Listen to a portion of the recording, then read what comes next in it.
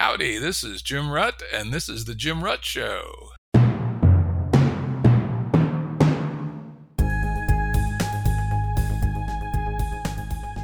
As always, references to online resources mentioned in the episode will be available on the episode page at jimruttshow.com. If you like our show, please give us a 5-star rating on your podcasting app. I know it's somewhat annoying to keep hearing me have to say this, but it's a fact of the podcasting ecosystem. Getting good ratings increases our visibility on the apps, which helps us build audience, which lets us continue to get the great guests that we have on the show. So please, when you're done listening today, give us a 5-star rating on your favorite podcast app. And if you have some friends you think might like the show, I'd really appreciate a referral. Thanks. Today's guest is James Ehrlich. He's the entrepreneur in residence at Stanford University School of Medicine on the Stanford Flourishing Project. He's the founder and CEO of ReGen Villages. Welcome, James.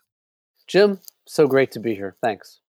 Yeah, this is going to be a good conversation. This is the second time James has been on the show. He was on EP103 in January 2021, and we had so many cool things to talk about. We didn't get to them all. I think we had to reschedule, and the time was shorter than usual and all that sort of stuff. So we're going to hit some additional hot spots today. We're going to mostly talk about his ReGen Villages concept, which you can find a link to on our episode page. Before we're going to do that, we'll do a little bit of bridging so that people who are coming to this fresh have an idea what we're talking about. So one of the interesting quotes as I reviewed the episode last time, you said when you got to Stanford, you started to think about smart houses initially, and then you had an insight, and I quote, "A smart house inside a dumb neighborhood doesn't make a lot of sense." What did you mean by that, and where did it lead? Well, the truth is that I spent quite a lot of time doing case study research prior to coming to Stanford on organic, biodynamic, small plot family farms. And many of them were surrounded by intentional communities, eco-villages, co-housing, collaboratives. When I'd come to Stanford, I got involved in what's called the Solar Decathlon, was a Department of Energy competition. Universities would come together. They'd have about 18 months in the design cycle and about 2 weeks on site in a designated location to build a smart house, quote unquote, energy positive passive house that's flat pack and got shipped to location and built very quickly. And I was brought in early on as a kind of organic food, permaculture, regenerative infrastructure coach and lecturer to the team at Stanford. And that's when I realized that the context of the individual smart house not making a lot of sense if the neighborhood that it's in is using status quo district scale infrastructure that can and does go on the fritz.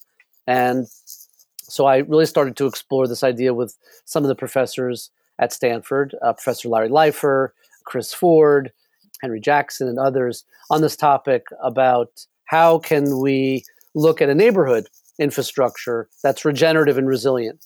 And unfortunately, these were the right professors at the right time who basically said, we love this idea. Why don't you go with it? And that was really the birth of ReGen Villages. ReGen stands for regenerative, which is how we can build and retrofit housing and communities around critical life support systems of clean water, clean renewable energy, waste to resource management, and high yield organic food production right outside your door.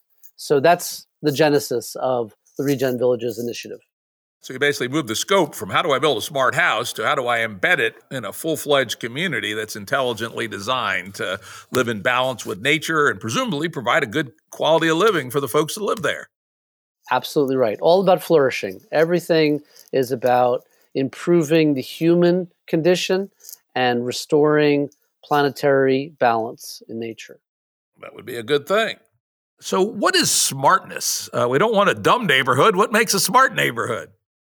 That's a great question. And every time I get invited to speak on these pretty lofty panels or do lectures around the world on this topic of smart cities and smart communities, the word smart is meaningless to me if it's not about safety, if it's not about resiliency, which means that when district scale services have a problem, the power goes out, there's a problem with your water supply, you have some kind of situation where the food distribution matrices are disrupted, whatever it may be, that these are communities that somehow or another keep humming along. They keep doing what they're doing. I call it kind of Amish tech or indigenous tech, First Nations tech, that these folks are happy, healthy, they have what they need, and that they're not dependent on these district scale services. So to me, the word smart has to be about safety and resiliency.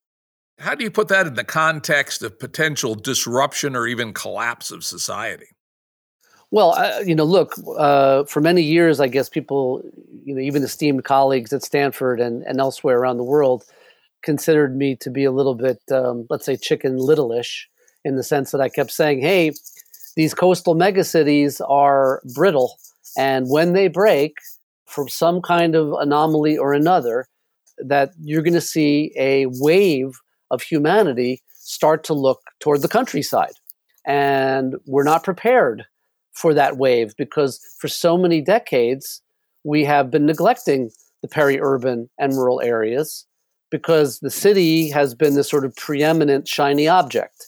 So we weren't specifically predicting COVID, but COVID came along a year plus ago, as I think most everybody who's listening is aware of at this point around the world.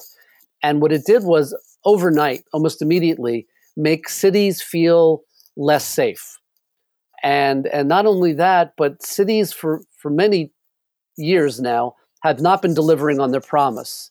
They've been expensive. They've been not as safe in terms of security. There are a lot of issues facing cities and urban areas. And so there wasn't even much of a beat when all of a sudden you start to see people leaving the city, the urban areas, for these peri-urban places and rural areas. And here we are now, ReGen Villages is positioned, I would say, perfectly to create a new industrialized approach. And I use that term, in the best light possible, but to use prefab, assembly line, supply chain building materials and components to rapidly deploy these very beautiful self-sustaining neighborhoods. You're living in a passive house that's generating more power than your family needs. You have clean water systems, energy, delicious food that's permaculture that's around your house and your community. And you feel safer. You feel happier. And our goal really is to make these turnkey solution neighborhoods that are socially affordably accessible. You mentioned earlier intentional communities, eco-villages, etc. In our Game B world, we have a concept called proto-Bs, which is analogous in some ways to what you're doing, though at a somewhat smaller scale, and we don't have as much bigness in our thinking yet.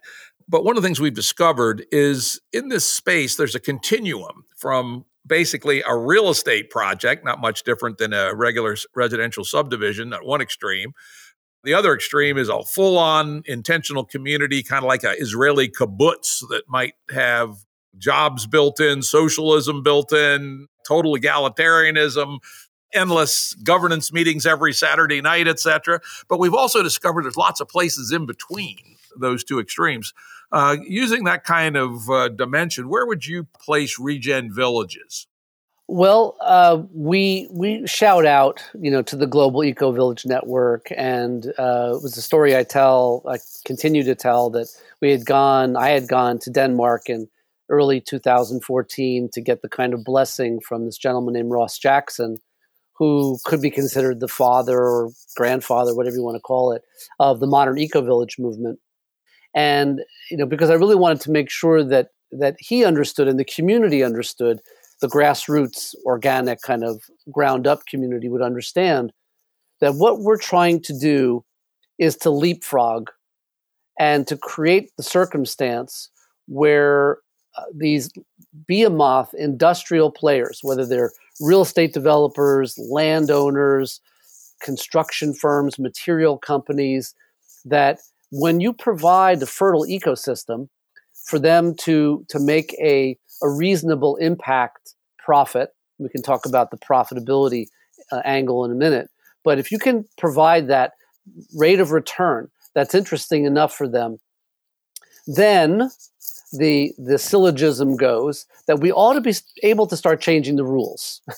That the zoning, planning, and permit pulling, which many people who understand developing these kinds of places knows full well, can take decades.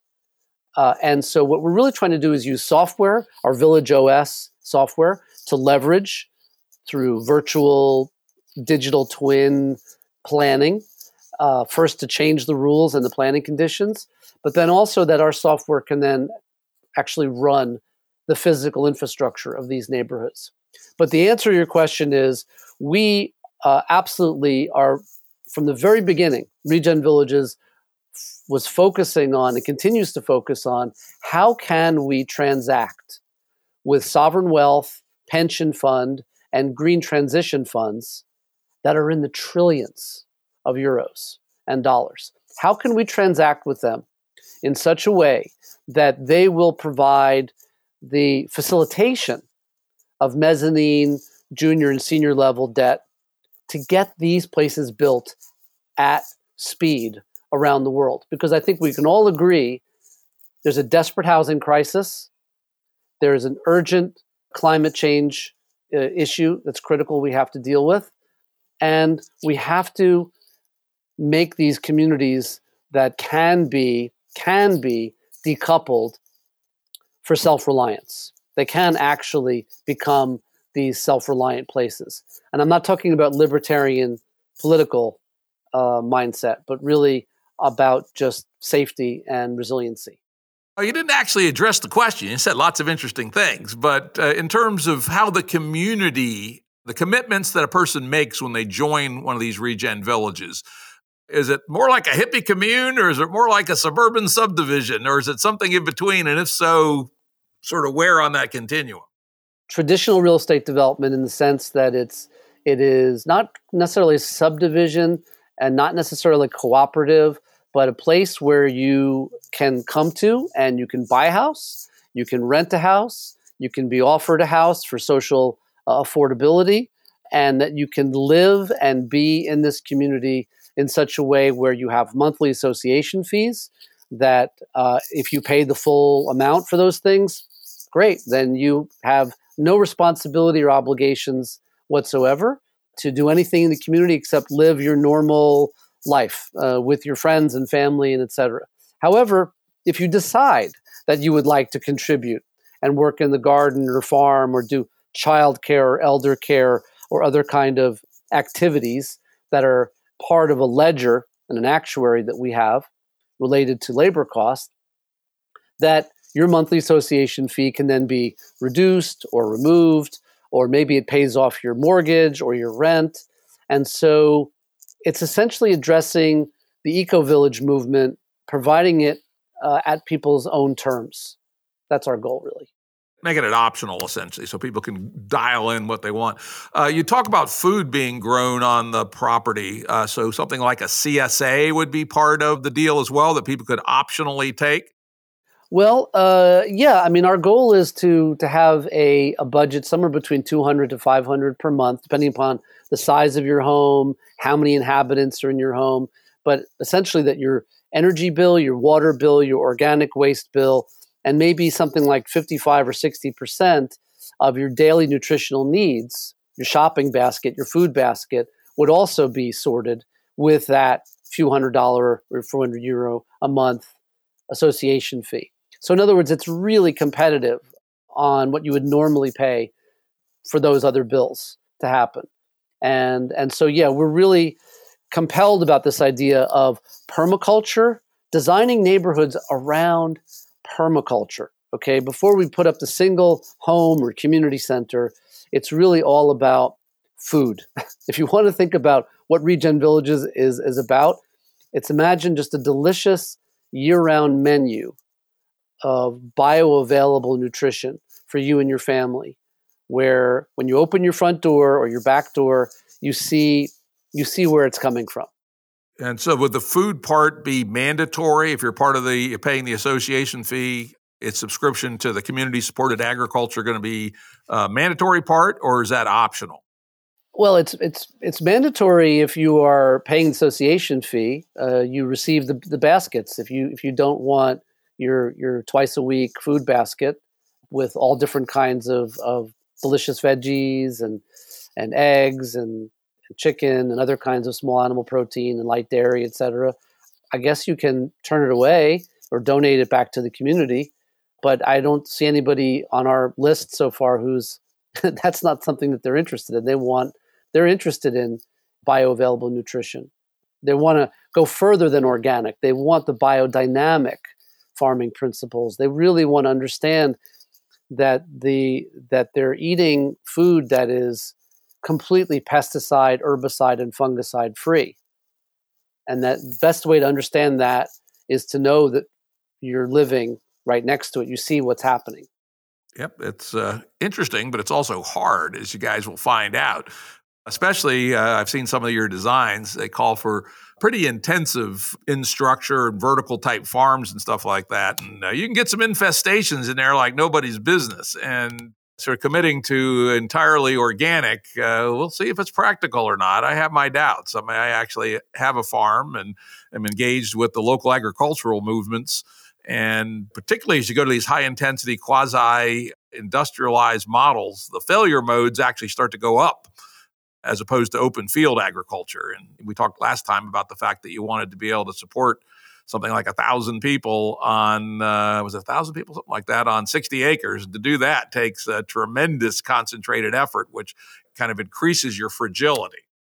No, there's no doubt about the fact that the biggest variable that we're going to face is in food production, especially in either Nordic cold weather climate context or northern Canada, whatever it may be, or in arid locations like Dubai or Saudi Arabia, et cetera, or some other issues in the tropics and subtropics. Though variabilities are going to be there.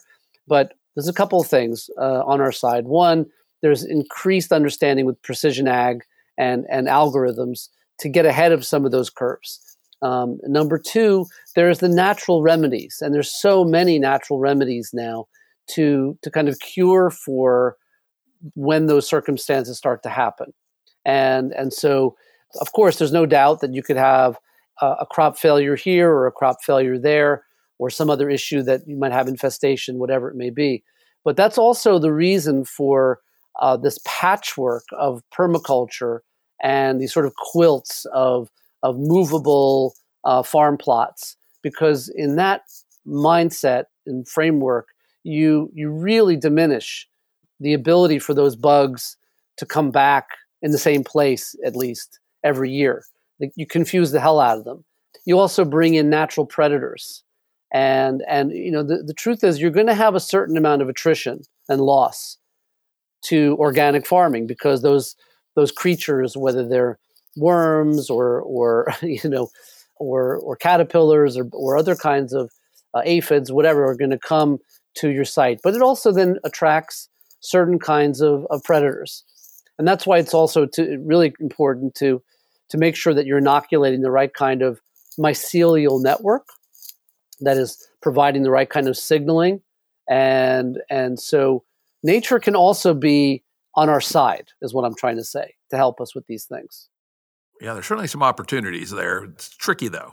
Agriculture is the hardest goddamn thing I've ever tried to do. And I've done lots of other things that people said were impossible. But doing ag on a budget is a big challenge. But I'll love to see how you guys go. The next big question when people start thinking, particularly about rural villages, is work and making a living.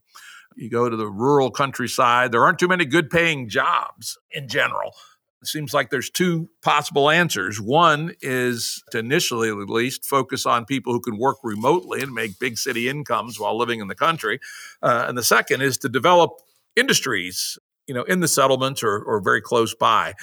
What's your guys' thought on how you deal with the fact that good paying jobs in rural places generally aren't too plentiful? If you suddenly had few hundred people suddenly showing up, you would most likely saturate whatever good jobs there were.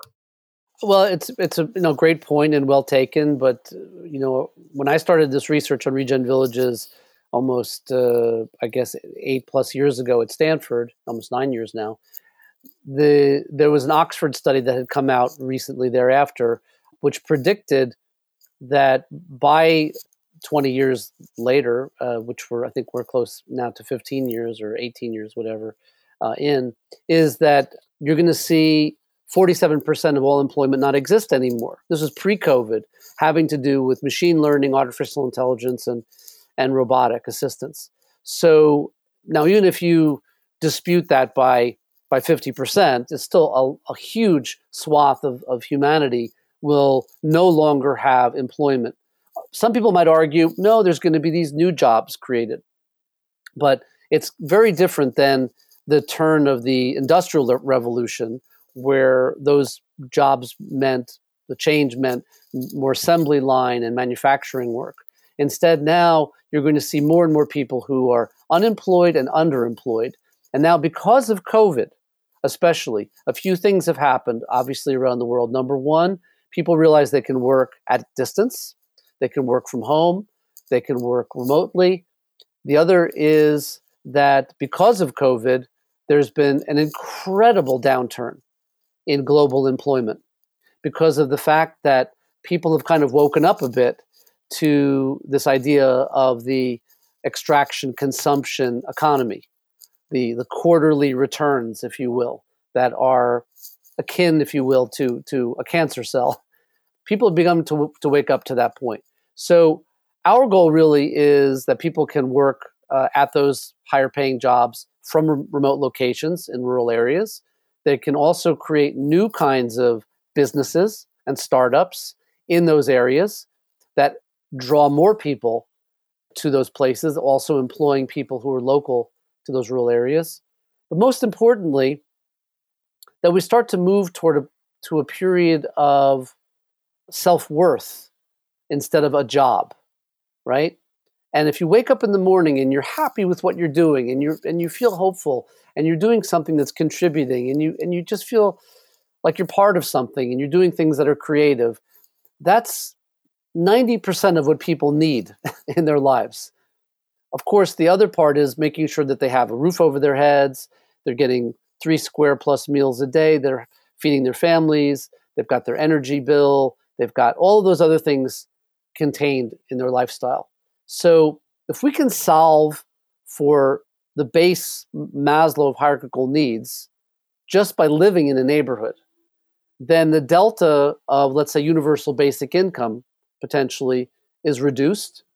And then we can start to see these new economic models start to emerge. And that's happening right now. I mean, as I'm speaking, we're seeing a whole new era of people who have left the city for good. They're living in the countryside. They're starting businesses or working to create new businesses and new ideas. And so this is an optimistic future, post-COVID future. It's interesting and difficult, though, because it's a bit of it seems like a reliance on things that aren't going to happen anytime soon, like a movement towards truly significant levels of universal basic income. Yes, there's some small scale experiments here and there, but I don't see any in the next 10 years, any significant likelihood that any of the major industrial countries are going to enact a UBI at, say, the equivalent of 10,000 US per adult per year, which is kind of the minimum that you might even think about, starting to be able to free people from the tyranny of work. So we're going to have to solve this problem with, I think, work in place. And I think that's one of the 2 hardest problems about thinking about these kinds of things. Well, I mean, look, there's been very successful experiments, even here, most recently in California. I think it was out in Stockton or Modesto. They had an incredibly successful UBI, Universal Basic Income experiment over the last couple of years. And people were learning new skills and getting different kinds of employment and becoming able to untether themselves from the UBI after the experiment. In other words, it really improved their lives. It made them less prone to stay in a sort of cycle of poverty. And that's really what we're on about with this idea of UBI. And again, if you have a housing infrastructure that is where most people spend the money that they earn. If you think about it, people get in a car and they go to work in a box to pay for the empty box that they leave behind for 8 hours a day. And 1/3 or more, typically, of their paycheck is going to that. Then another big percentage is going to food and power and utilities, other utilities, but also phone. And so if you can combine all those and make them more cost effective, then that delta for UBI can be less from a government perspective. And also we can find new economic incentives for these rural areas.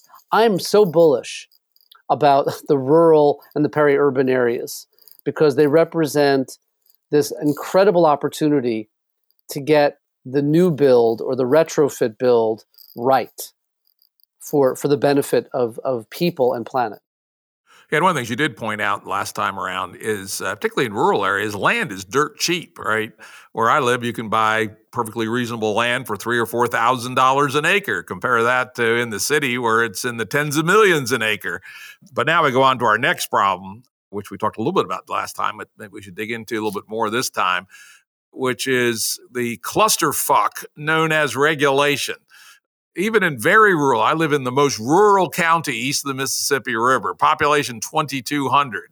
Nonetheless, to try to build an urban village at moderate scale is a multi-year machete journey through vines and brush and thorns. As you pointed out previously, many of them written 80 or 100 years ago for completely different purposes. But nonetheless, it's an amazing thicket one has to cut through to do what seems like good for the world.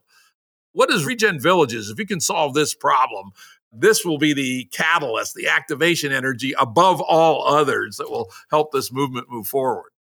Absolutely. One of the number one things that we're focusing on with our VillageOS software is to change the bloody rules. In other words, if you're looking at a piece of agricultural land or ranch land or even greenbelt areas, the handcuffs around those landowners and those developers and those communities has been unlockable. But if you can come with an ability, with a virtual simulator, a simulation, you look at that piece of land, you imagine what it would be to put 300, 400, 500 plus homes on 1/3 or less of the actual land grant, with 2/3 or more of that land grant being devoted to permaculture and productive food, water, energy, waste systems, then all of a sudden you create a new rulebook overlay, a digital overlay that, as Bucky Fuller was off to say, makes the old rules obsolete. So that's really what we're on about with our VillageOS software, that we can show the governments, regional especially, and the national governments, that there's a new way forward to meet these ESG and Sustainable Development Goal and green transition funding commitments if you check off all of these boxes. And that's really exciting. And that's what has to happen, because I'll give you a perfect example. We're a Dutch holding company, but we have a subsidiary in Sweden, here in the US, and Canada, most recently in Chile. But in Sweden, for instance, and which is very common all around Europe and the rest of the world, they need to build over 1 million new homes in the next 8 years. But the rule books are the same, which means it can take 5 or 10 or more years just to realize a community of a few hundred homes. So there's just no way that they're ever going to be able to get to where they need to get to in terms of their housing crisis by the current rule book. But they need also to have an impact. They can't continue to create car culture, energy-sucking, waste-producing neighborhoods, which is kind of what they did to some degree in the 1970s. The social housing boom that they did. The rule book calls for it, right? The rule book, at least in most of the United States, calls for recreating car culture. Or if you're in rural areas, they often have 3 or 10 acre minimum lot sizes, which ends up with people scattered all over hell and back, where the infrastructure is there's no way to really build efficient infrastructure. But let's look at that for a second. Those rules, I like to say, were put on the books 150, 200 years ago by old white guys with long white beards and top hats. Okay, they were the robber barons of their era of district scale utilities and of mobility and of all the industries that surround and support the same rinse and repeat model. And so now we have this opportunity to use software, to use machine learning, to show a new way forward, a new rule book, but also that we can actually piggyback and marry ourselves to these large industrial players that are building these beautiful new housing capacity components and also the other pieces that go with it, and show that there is a pipeline and an ecosystem here that supports big business and industry. And then, of course, the banks get interested. They're more inclined to lend because they know what the current state of the art is for passive homes, for instance. We get to a place where we have essentially a toolkit and a rule book for changing what has to be changed right now. And that's really, I think, again, an optimistic future for us to be able to change the rules. It's probably one of the top things we have to deal with for us to survive on this planet. I think from our experience with the Proto-B movement, it's the number one, getting this regulatory environment change. Because once we have a decent regulatory environment, then experimentation will figure out the right way to do it. If you were going to take your ReGen Village project to a county, and in the United States, most land use planning is at the county or even the town level, what story do you tell them? And what do you use to back up your story to get them to allow the kind of land use that would be necessary to do the kind of things that you need to do? I think, again, going back to our roots, literally focusing on big finance, that one of the biggest questions politicians and bureaucrats, but mostly politicians, want to know or need to know is that they're not going to be wrong. The easiest answer you're always going to get is no, because they understand no, and they can always refer to their rule books as to why that no is happening. But if you can say, and you can show them, here is a huge funding source that's willing to come in and bankroll 80, 100 plus million to build this full 400, 500 home community in a turnkey manner. And we have also these tens of thousands of people registered to buy or rent those homes. And we have these giant bulletproof pension funds willing to purchase any surplus housing for long-term secure rental. You've essentially created a golden key for that county and for that district to say, gosh, why wouldn't we say yes to this? Because otherwise we're going to go down the road to the next municipality and do it there and show them how it's done. And P.S., this is how Walmart works, in case you're wondering. Walmart comes to town, and I'm not saying Walmart are great actors by any shake of the stick, but they come to town with a lot of money, and they really woo and convince the planners that they need to build this box store on the outskirts of their town on the promise, not delivery, but the promise of all these things that actually don't ever get delivered. But in any case, that allows these things to happen. That's why you see those box stores popping up. That's why you see those big industrial players popping up and doing the things that they do, because the money is what drives the industry, and it's what drives the lending, and it's what drives the political decision making. That's our thought process. Yeah, and it's not bad. I mean, in fact, you could take it one level further and be really quite aggressive about it. Walmart is also famous for playing jurisdictions off against each other, saying, particularly, not so much for the stores, but for the distribution warehouses. And we have several in our region over in the Shenandoah Valley, and they have notoriously played the jurisdictions off against each other to get things like county investment for road infrastructure, humongous 20-year tax abatements on property tax and other things.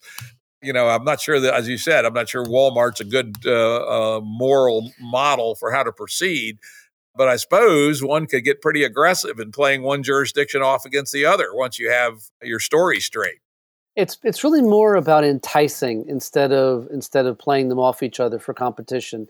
It's really more about this idea that when you have giant finance behind you, $500 million, $1 billion, whatever it is, and you've got the industrial players with blue chip names, Siemens, Bosch, Schneider Electric, Philips.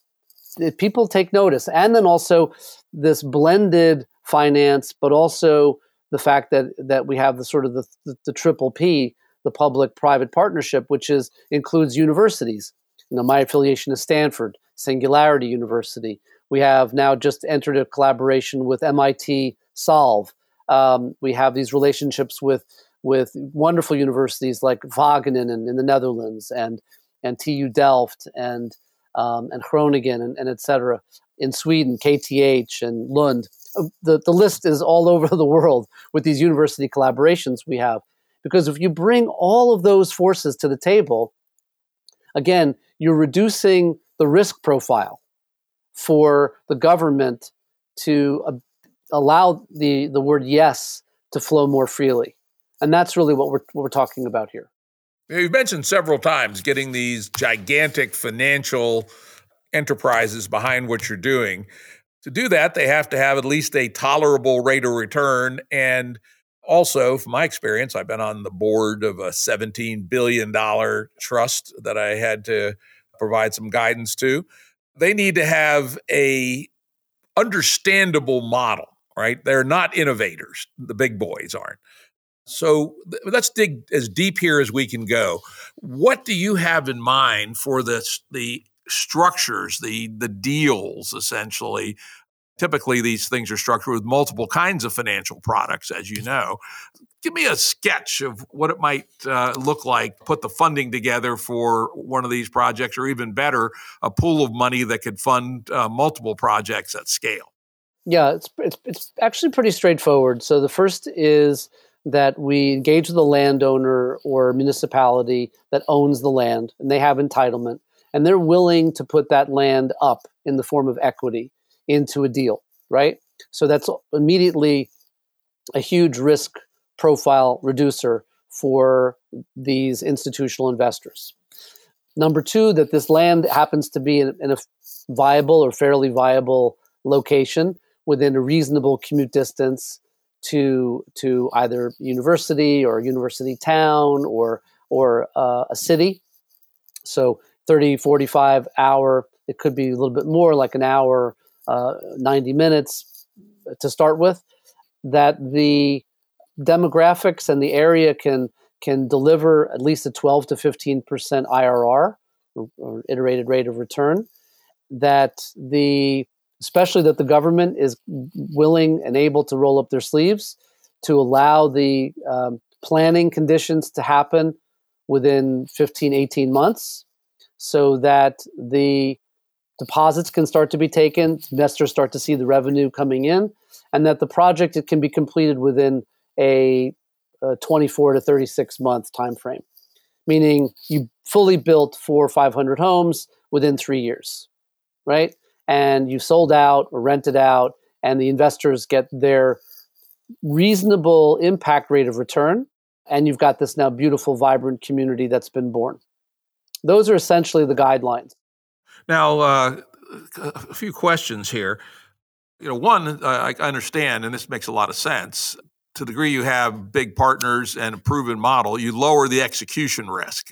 Every town is afraid of putting some infrastructure in and then finding, all right, it's a blank field, the builder went bust, right? And so it happens all the time. Real estate development is mostly full of small scale characters, often undercapitalized, et cetera. So this idea of bringing in the big players reduces their legitimate and frankly experiential fear of being stuck with a white elephant that never gets beyond putting in some crappy gravel roads or something. But then you mentioned the 11 to 15% IRR. Presumably, that's only for the very core of the equity investor, right? That's a ridiculously high IRR for the mezzanine and debt finance that would go into one of these projects. So, could you talk a little bit about the layer cake of finance as you see it? One of my views is that we want to keep that equity layer as small as possible, and to the degree that you have a reproducible and demonstrable business plan for doing it, you can do so. In the early days, you'll have to have bigger equity layers and mezzanine, and the debt will be a smaller piece. But over time, one could try to make that layer cake as inverted as possible, essentially. So maybe you could talk about how the various kinds of finance play together. Right. I mean, it's a combination. This is sort of this idea of blended finance. So traditional real estate development, as you're probably aware, is very greedy. It's very predatory. It's 25% plus rate of return with a 2-year fixed exit opportunity cost. So you've got to get in, get out. Typically, they build as much square footage, square meter as they possibly can. Really bad materials, really junky. They sell as high as they possibly can, and then they get out. We are an impact investment vehicle that is focusing on sustainable development goal, ESG, and green transition funding commitments. So therefore, we're already telling our investors the maximum you're going to see for the real estate side and sale and rental is going to be 12 to 15% IRR over a 3 to 5 year period, terminal value, number one. Number two, we try to find, of course, and we know it's out there, very patient debt finance. So the mezzanine, junior and senior level debt can be hopefully in a 2 to 3% or 1 to 2% or even less range. And then when you start to look at, for instance, the pension funds, they're very happy and ecstatic even with a 2% annualized return from rent roll and buying housing inventory for affordable rent. And so there's a lot of different ways to skin this blended finance cat, as it were.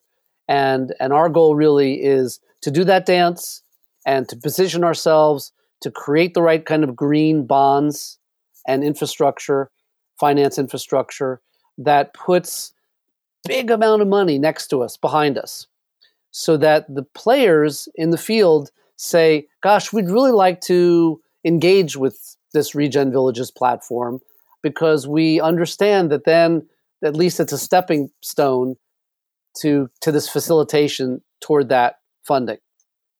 And that's how we really feel like this is all going to get done rapidly around the world.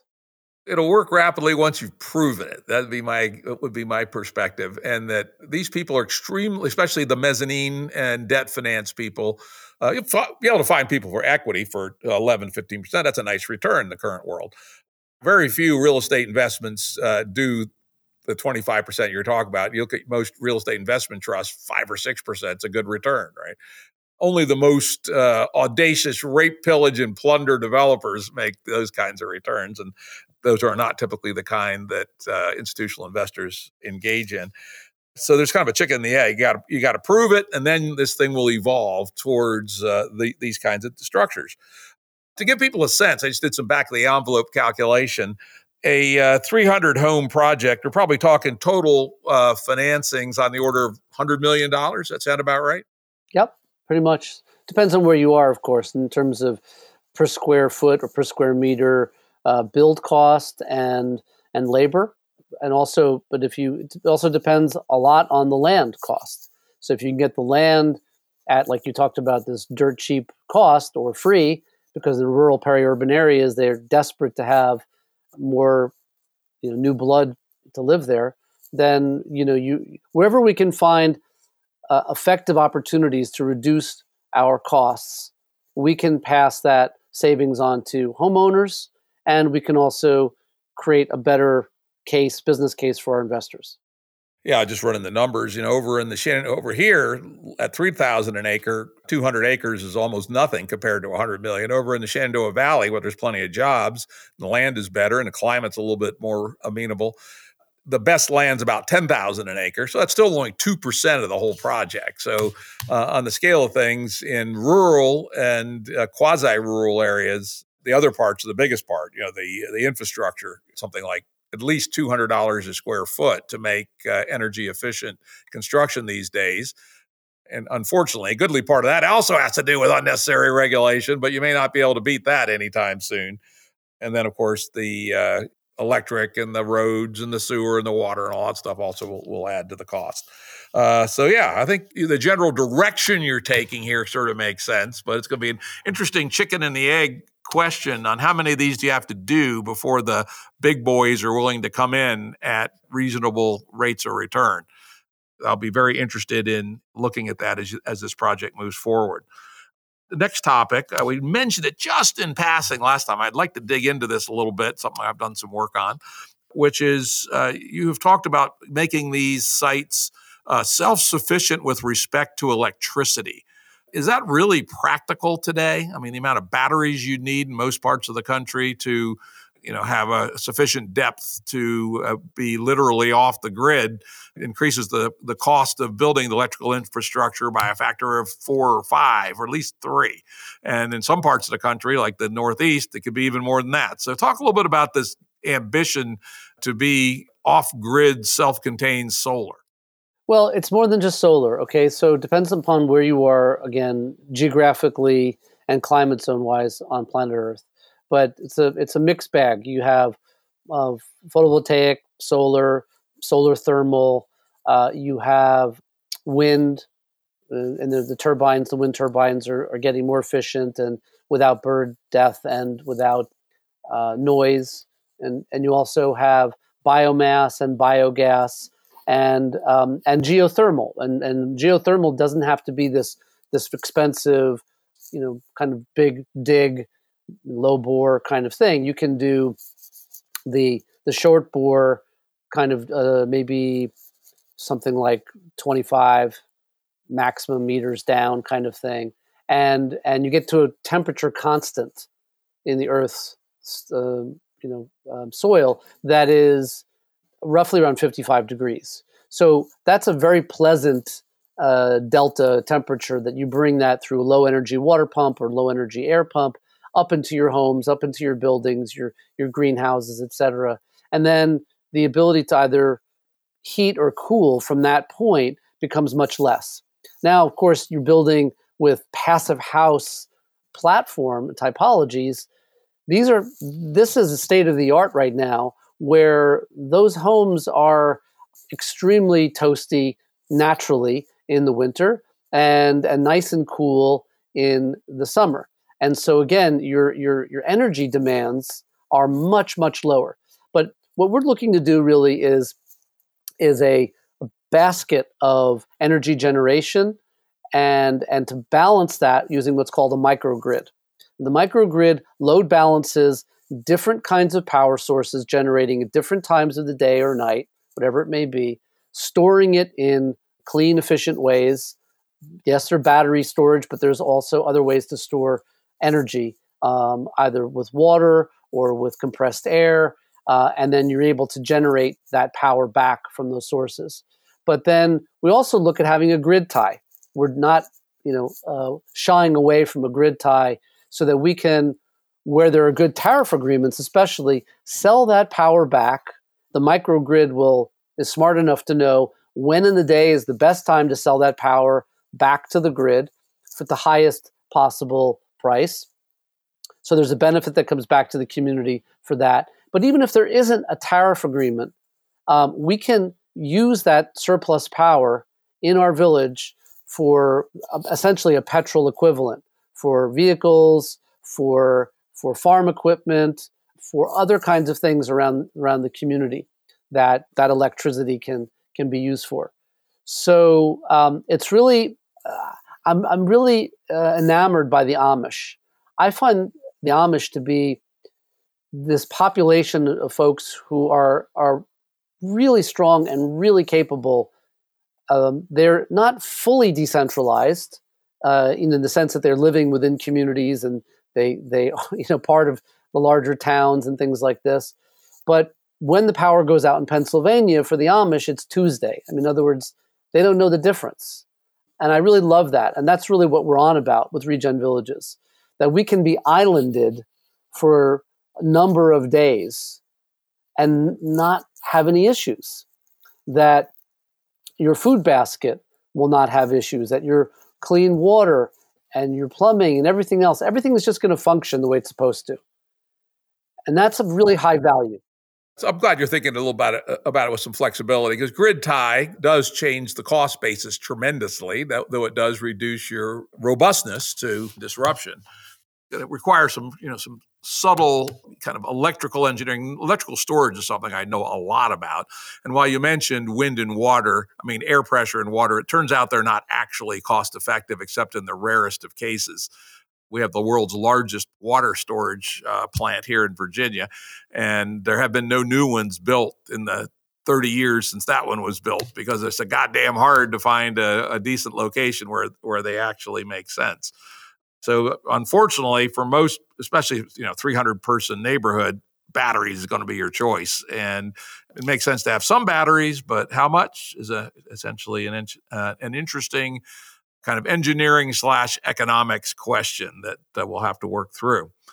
Now, here's something that I think would be really interesting to talk about. We didn't talk about this at all last time, but when I was doing some research on some of the things that you've talked about around ReGen Villages, I ran across you talking about your view that it was TV that essentially made suburbs and cities sexy, and that when TV started to penetrate America, that was kind of the end of people being happy living in small town America. Is that something you've said? I think it is. And if so, how do we make moving back to the country and living in a ReGen village sexy and trendy? Well, in 2016, we came out with, we announced ourselves to the world, initially at the Venice Biennale for architecture in Italy. And overnight, we just all of a sudden, we hit a nerve, and there was all this press coverage, Fast Company, and Forbes, and Wall Street Journal, and BBC, et cetera. And so obviously there's a demand, there's an interest in this concept of living within nature, not separate from it, right?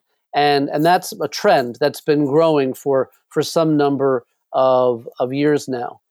And now, because of COVID, literally our email is like our server's on fire. There's so many people emailing us every day from all around the world. The finance, especially, the bankers especially, have now really begun to lean in, because they understand that they have to start complying and creating investment vehicles that answer these questions. So the sex appeal is there.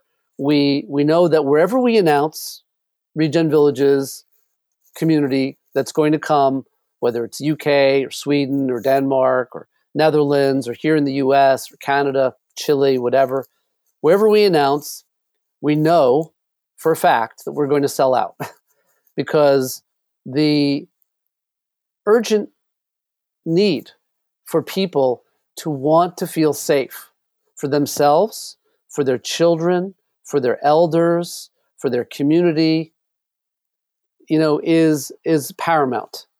And that is absolutely what we're focusing on, is this idea of turnkey communities where you can live in the countryside, but you don't have to be a farmer, you don't have to be an engineer, you don't have to worry about all of those details. You come into a beautifully architected, pre-built neighborhood, buy a house, rent a house, pay your monthly association fee, and of course, if you want to be involved, you can. And if you do so, there's an electronic digital ledger that will reduce your monthly fees.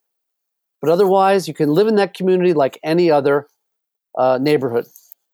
And moreover, that this idea is about building new economies, that there's these DIY, maker movement, curriculum, healthcare, all these different pieces are like an app store that fit into this regenerative neighborhood infrastructure. You mentioned safety several times, and so I'm going to push back with a controversial, no doubt, idea. Should these ReGen villages have their own militias? Because if we actually are going to have civil collapse at some point, or there's a risk thereof, those people who can't defend themselves are going to be basically taken over and subjugated by those who can. So does it make sense for the ReGen Village to have a militia? I have a better idea. Let's build enough ReGen villages around the world that there's an overproduction of these artisanal ingredients and of clean water and of clean energy and of waste to resource management and a place and enough of these lily pads around the countryside and the peri-urban and the suburban retrofits, and even in the urban areas that we can do these breakaway retrofits, that we don't have zombie apocalypse. I don't want to live in a bad Charlton Heston movie from the 1970s. I grew up watching those movies. They weren't bad, by the way. They were fun to watch. But, I never wanted to live in that scenario. I wanted to be able to affect a positive lens that we could imagine a better life through. Now, is there a need for security in that way? Local neighborhood watch? Absolutely. Do we have a need? I think personally, we have, initially probably a need to deal with just the sheer number of tourists from around the world who want to come to see ReGen Villages communities up and running. You have no idea the number of municipalities who are dealing with, because they've heard an inkling that we might be coming to their area. Municipalities are overrun. Where is it? How do I find it? I want to look at the land, And so we have to be able to control for the looky-loos and create, woofer, visitor kind of agreements. And woofers are those people who come and volunteer on your farm, and they get to stay free for a week or a month or whatever it is, in exchange for some labor. They get fed and they have a good time. Our goal is to make these communities not gated, but university campus-like. So there's ebb and flow of ideas, of wisdom, and joy and celebration.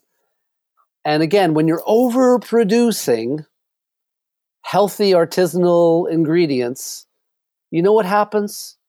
Generosity, compassion, altruism. And by the way, it's clinically proven at Stanford University, the Center for Compassion, Altruism, Research, and Education under Dr. James Doty. It's proven to reduce amygdala response, which is your reactive brain, which is cortisol levels. You reduce cortisol levels, which means you live longer, you're happier and healthier.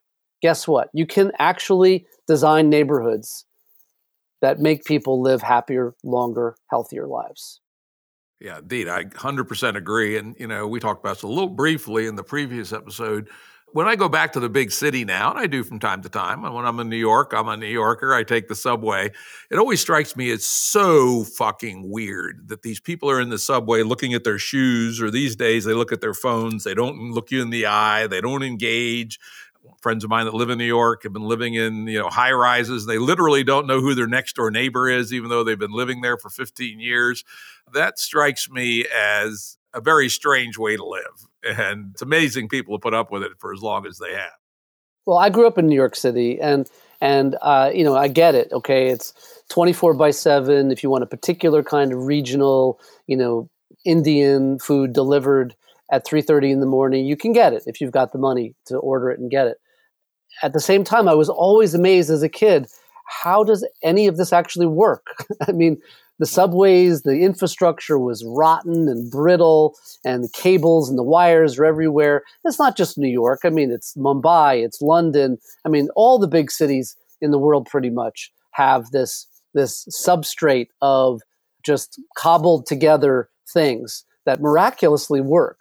But when there's an anomaly, it comes and it can be really catastrophic for a lot of people simultaneously. And that's what I saw when my family experienced Hurricane Sandy. They were without power and facilities even, the shelves in the market were bare for 5-6 weeks. And it started to get really real and terrifying. And so, I really see that there's a way forward for humanity. I'm not anti-city, by the way, so I want to get that out there. I'm definitely interested in solving for my friends and family who live in Manhattan and other places with these breakaway overlay components for regenerative resiliency. But we have to solve the outside city concepts. But where are you actually with the ReGen project? You have software to be developed, databases of regulation, investors to be lined up. Where is ReGen Villages as a entity today? Well, we are a very strange multinational startup. We're a holding company in the Netherlands, Swedish subsidiary, U.S. subsidiary, office in UK and London, a subsidiary in Canada and British Columbia, and most recently in Chile. We're in a Series A funding round for 16.5 million euro, which is all we need pretty much to facilitate the building of our first 400 home community. We have land opportunities on deck right now, about 25 different locations in our pipeline. 4 or 5 of them are pretty high likelihood areas. I won't give out the shout out yet to what those are, but some, Europe, UK, US, Canada, and Chile. And we've recently become part of the UN Climate Change Secretariat Resilience Lab. That was late 2020. We're part of the European Network for Rural Development, the ENRD, which is really great. Also, most recently became part of the EU Bauhaus movement. And we are engaged right now in due diligence with one of the smallest funds that our banking advisors have brought to us, which is a $14 billion US dollar fund that's also connected to Europe and Canada. So we're in a position right now to, we think, effectively close our Series A round, move forward pretty rapidly in the next 12 to 15 months to break ground and then start moving people in the next couple years, hopefully, to our first pilot communities. So we plan to do concurrent developments. Cool. That's very, very exciting. You've come a long way just in a fairly short period of time. When would you expect to money talks and bullshit walks, as we say around here. When do you expect to close on your Series A? Well, all the indicators seem to say sometime next month, which would be really exciting. It could be the month after in May, but we're good right now with finance, so we're excited about what's coming.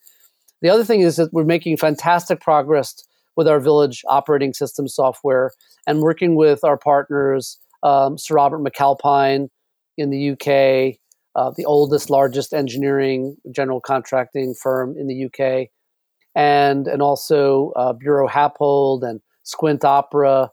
These are 2 fantastic bulletproof partners. And we're really engaged right now in bringing our VillageOS software to life, both the operational version of the software to run the first neighborhoods and then the design side of the software, as I said before, to change the rules. So we know we're going to do it. We know we're going to bring it forward. And we know that it will be successful because it has to happen. It has to happen around the world at scale. Very cool. This is so exciting that you're getting this close. I will be so interested. I'd love to have you back once things are up and running. We can talk about the first project, and I also would love to know, what class of folks are willing to be A-round investors in something like this. Don't need to name names, but this is going to be this could be world changing. James, thanks for coming on the show and telling us more about this very exciting ReGen Villages project. Thanks again, Jim. I really appreciate it. Great to see you again. Production services and audio editing by Jared Janes Consulting. Music by Tom Muller at modernspacemusic.com.